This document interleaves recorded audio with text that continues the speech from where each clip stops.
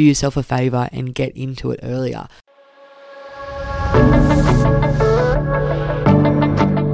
G'day guys, and welcome to Holly the OT podcast. My name is Holly and I am an occupational therapist looking to create a judgment-free zone for all OT students, new grads and early year therapists. Join me as I give my honest opinions on the highs and the lows and the ins and the outs of being an OT.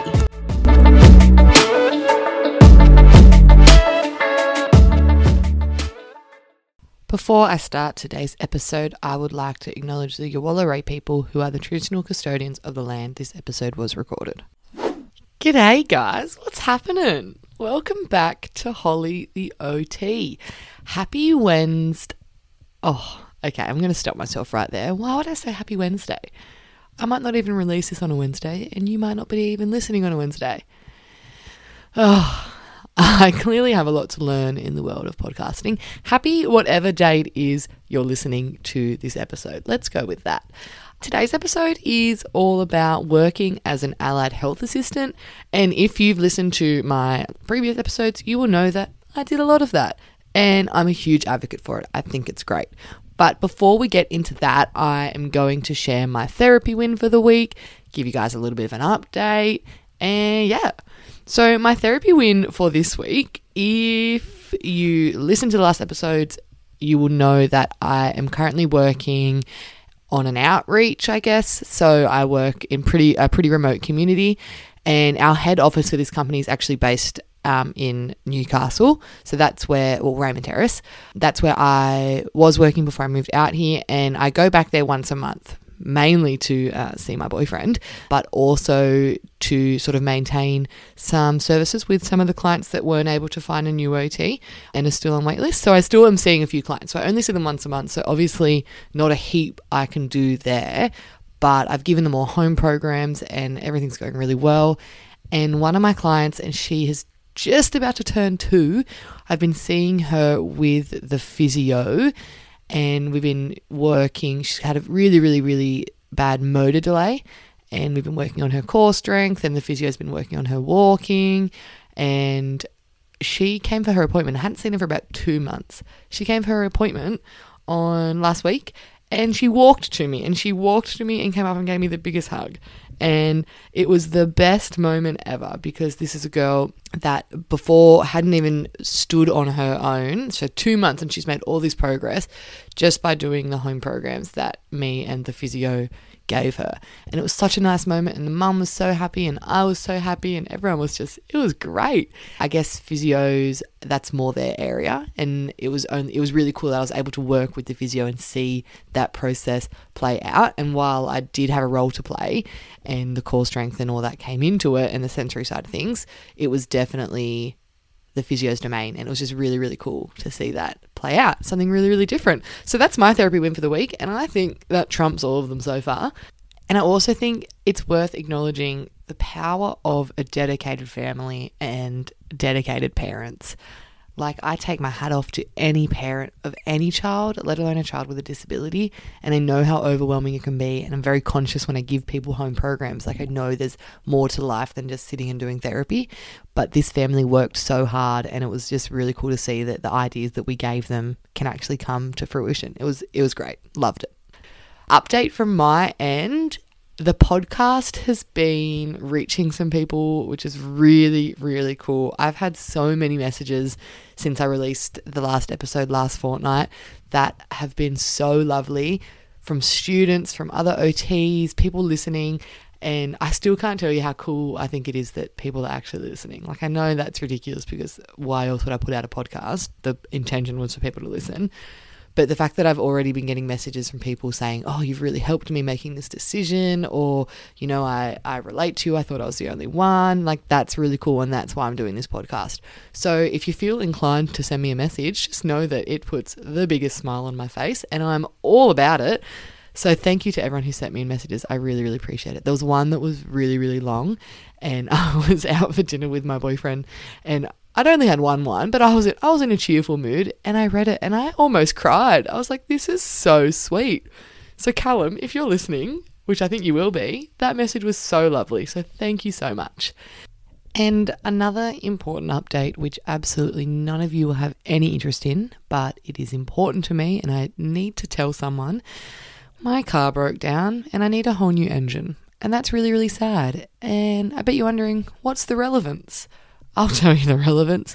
My favorite thing to do outside of work, and it gives me the best work-life balance, is going camping, driving in my car.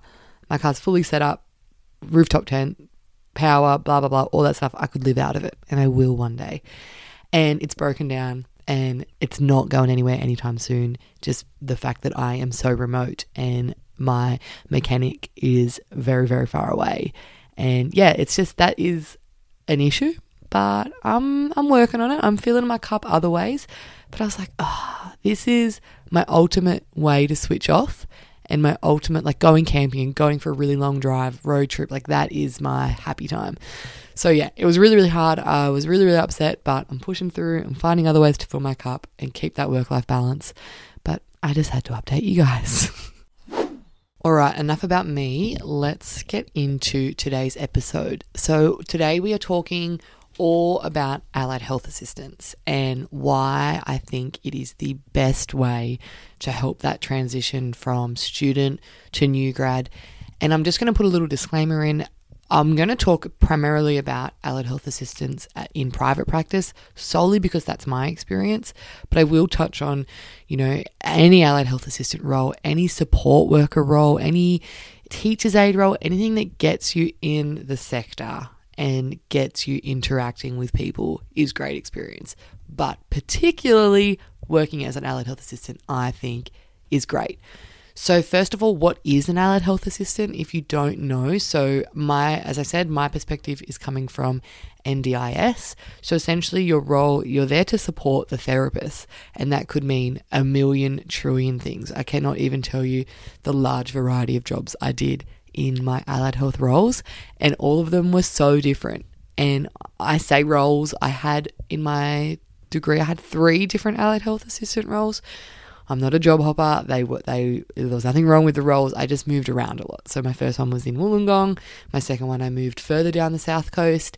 And then my last one was in Newcastle, which is the company that I still work for now.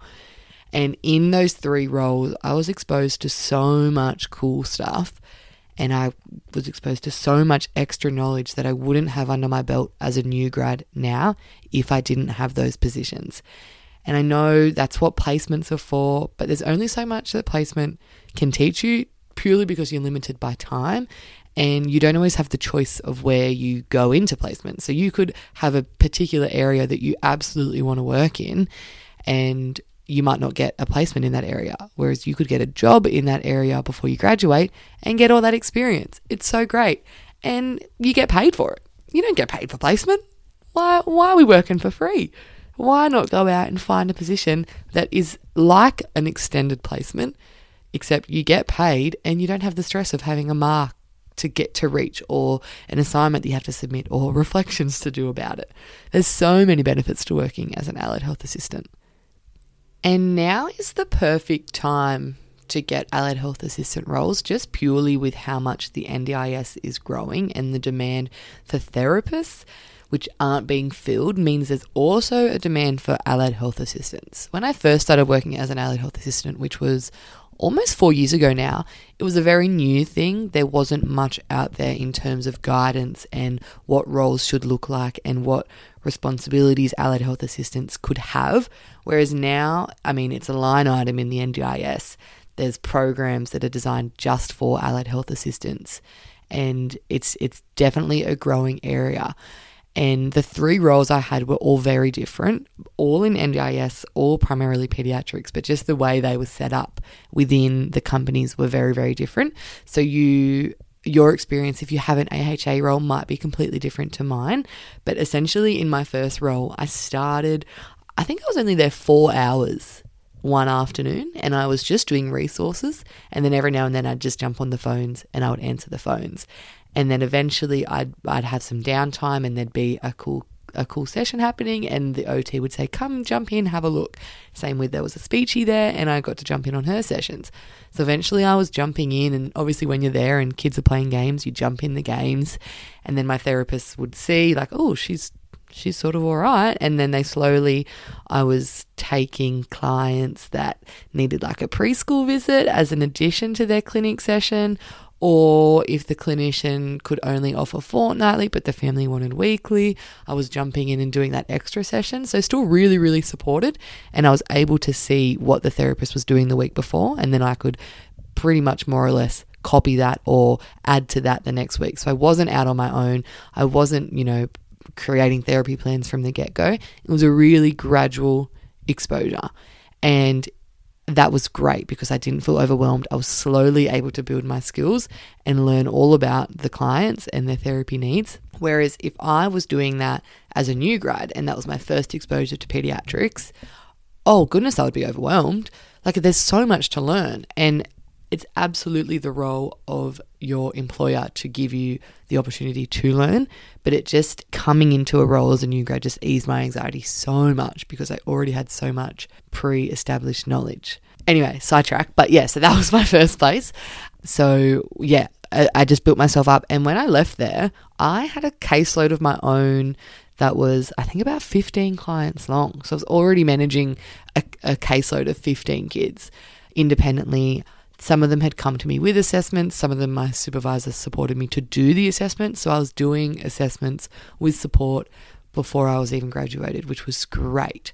And then I went to my second place, which was further down the south coast, about 2 hours down the south coast. And they already had an allied health assistant program established. So the first place, I was the first one they'd had. The first student they'd had, it was very new. It was quite a small practice at the time. And the second place had gone in and it was already an established program. So it involved like a 10-week block, and the therapist would see the client with me in the first week and the 10th week, and we would have a review meeting in the middle, and then the rest of it was sort of up to me. So it was really autonomous, which was really, really cool. And unfortunately, I didn't stay there for too long because then I moved up to Newcastle, which was a shame because they were a wonderful, wonderful business, and it was really cool to see what an established AHA program was like. And then my final position was, and which is the position I'm still in with the same company, it was a mixture of allied health assistant work and admin work. Now, I had a fear of the phone, which I feel like is quite a millennial thing. Everyone's on their phones, but no one likes a phone call. Unfortunately, as a therapist, you need to be somewhat competent in making phone calls. So I was thrown in the deep end. Well, not really thrown in the deep end. I voluntarily did it. He would never force me to do anything I didn't want to do. But I was like, wow, what a great way to come over my fear and learn that soft skill of phone skills and conversation skills and not being afraid of answering the phone or calling people. Like, if you know what that's like, you know it can be quite like annoying. So I was in a admin position, and then I would do maybe like 5 or 6 hours in that role working directly with clients. And then in that admin role as well, I was able to really learn the back end stuff, like the payment stuff and the NDIS and support coordinators and reviews and PRODA and raising invoices, like all that really, really important stuff that you don't really need to know as a therapist, but it helps your confidence if you do know. Because if a parent asks you a question, they don't expect for you to give them an answer all the time, especially when it's about funding and things like that. But I find it really helps my confidence knowing that majority of questions about funding I can answer, which is purely because I had that admin experience. So it's all these skills that you get as an AHA that you don't learn at uni and you won't always be exposed to on placements, that you're slowly getting more and more exposed to throughout your degree, which is so, so good. Now, I want to touch on soft skills and soft communication skills. It's not something that you can be taught from a textbook. It's not something you research, I guess. It's something that you practice over time and you slowly develop the skill. Like, I'm talking how to be in a therapy session with a kid, kids going crazy, you're having the time of your life, and then mum and dad drop a bombshell, and then you have to, be really compassionate and shift from that fun perspective. Like, that's really tricky to do. I always encourage parents to be open with me if they want to, and we have all these designated times for talking. But sometimes you just get caught off guard, and you've got to really show your compassion and really communicate, reassurance to the family. And that happens so many times. And I saw that happen quite a lot within my role as an AHA. I saw that happen with the therapist that I was shadowing, and saw how they handled it, and was able to take what they did and then slowly build that into my own skills. And I was having conversations with families and showing those soft communication skills before I was even graduated. Yeah, when you're on placement, like, placement is wonderful, but there's a lot of pressure sometimes, and often if a tricky question comes up, your supervisor will jump in just for a million reasons, like just because they're protecting themselves, it's their own clients, and sometimes they know the families, it's easier for them to just jump in. So often you don't get chances on placement to develop those skills. And I thank my allied health assistant role for allowing me to be so confident in having tricky conversations with family when I need to, and showing compassion and all those soft skills. I also found another super beneficial thing about working as an allied health assistant was being surrounded by other health professionals. And obviously when you go on placements, you meet other health professionals, but if you're working in a non-health related industry, there's so many benefits to those sorts of jobs as well. But I was able to take assignment questions or career questions or just general, what would you do in this scenario questions to my supervising therapist and all the therapists that I work with, and get their perspective. And there's so many assignments that I did, and I was like, hey, can you have a quick read of this? Or this is what I'm thinking. Is that what you would say? And just get that guidance, which is really cool. Sometimes you just need that reassurance when you're doing an assignment or when you're trying to think something through.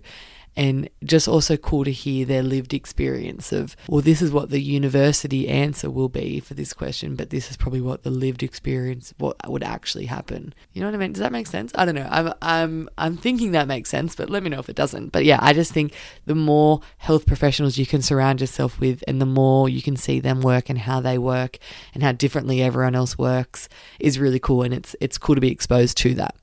The other cool thing is, if you're studying a allied health degree, whether you're studying speech or OT or physio, whatever it is, you generally can go straight into a level 2 AHA role. So there's 2 levels. Level 1 means you need pretty much direct supervision, and it's generally for those who are studying allied health assistant work at TAFE. Sorry, speechy friends, don't come for me. And that, having the university degree background, you generally can go to a level 2. So that just means more autonomy, a little bit more Monday, and just an easier transition to what it would be like as a therapist, which is another really cool thing. Now, as far as getting allied health assistant jobs go, I remember when I first searched AHA roles on Seek, not much came up. It was generally hospital positions, and I'd love to hear from anyone that had an assistant job in a hospital, because I didn't, and I think they sound really, really cool and really, really supported. And I know that on my placements there was always allied health assistants running around, which was really, really cool to see. But yeah, generally if you do a Seek search, most of the jobs are for health or for workers' comp, and if that's your jam, go for it. But generally private practices don't tend to advertise, just in my experience anyway. Often it's hard to fill positions, and jobs are always sort of going without the application. My point there is, just because you search on Seek and there's not a lot of AHA jobs that have come up, doesn't mean the positions aren't there. So all 3 of my positions I got by sending them an email. I just did a Google search in the area that I wanted a job of OT clinics, found their email address, which is generally on the website or on their Facebook page, and I sent them an email. And it just basically said, hey, I'm Holly. I am an OT student. I want to work for you. For lack of better words, I definitely put more thought into it than that. But for all 3 of them, they got back to me no later than a week. I think one of them was an hour later, but within a week, and I was down there having an interview and got the jobs that way. and you just have to put yourself out there. They definitely weren't the only emails I sent. I definitely got a few bites back, and some people didn't respond at all, which is so fine. If they're not looking and they're very busy, that's fine. So don't be discouraged if you do reach out and you don't hear anything back, but I would definitely keep trying with all the clinics in your area and just put the feelers out. Like, they might only be looking for someone one day a week or one afternoon a week or volunteer to start, but then if you go and show yourself and prove yourself, more can come from that, which is really, really cool. So yeah, put yourself out there, send an email. If anyone wants to see the emails I sent, I still have them in my sent emails. Let me know and I can show you what I sent, but just give them a little info into yourself, attach your cover letter, attach your resume, and just let them know what experience you've had, what placements you've been on, what your clinical interests are, and I think you'll be pretty surprised how many positions there are actually out there. I just want to touch on as well, I'm a part of a NDIS OT Providers Facebook group, and it's a really, really, really great group. There's a lot of OTs in it. Everyone discusses all things NDIS. And there was a thread the other day, someone had posted about they just had hired a new OT. She was a new grad and she'd come from another OT company, was really burnt out, really badly treated. And she asked for a discussion on new grads and OTs within the NDIS sector. And there was at least 3 comments of other OTs saying that NDIS isn't an appropriate avenue for a new grad and they should get generalist positions first and then go into NDIS. Now, I just want to say, if you're reading that as a student or as a new grad that's struggling, whatever it is, and that's what you read, that is going to absolutely knock your confidence and completely deter you from getting into the NDIS sector. Now, let me put it this way. NDIS is hard. I'm not saying it's easy, but if you're in the right position, you will be supported. But make that transition easier on yourself by getting an allied health assistant role and giving yourself all this extra time to learn. The idea that new grads don't belong in NDIS is absolutely bonkers.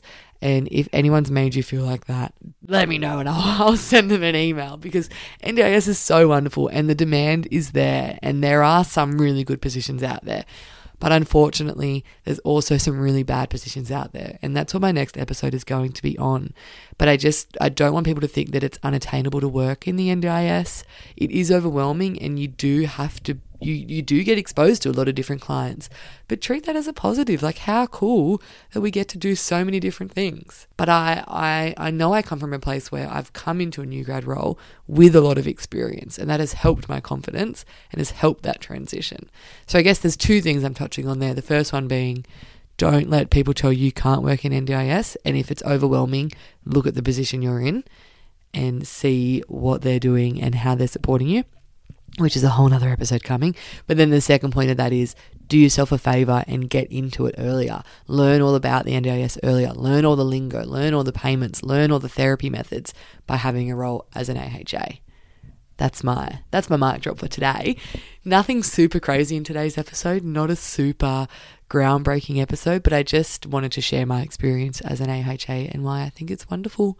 But I've got a really great episode coming up next week, and I'm going to be touching on all things new grad role, burnout, what to do when your employer isn't offering you the right support that they promised you, and just giving tips for students that are listening as well.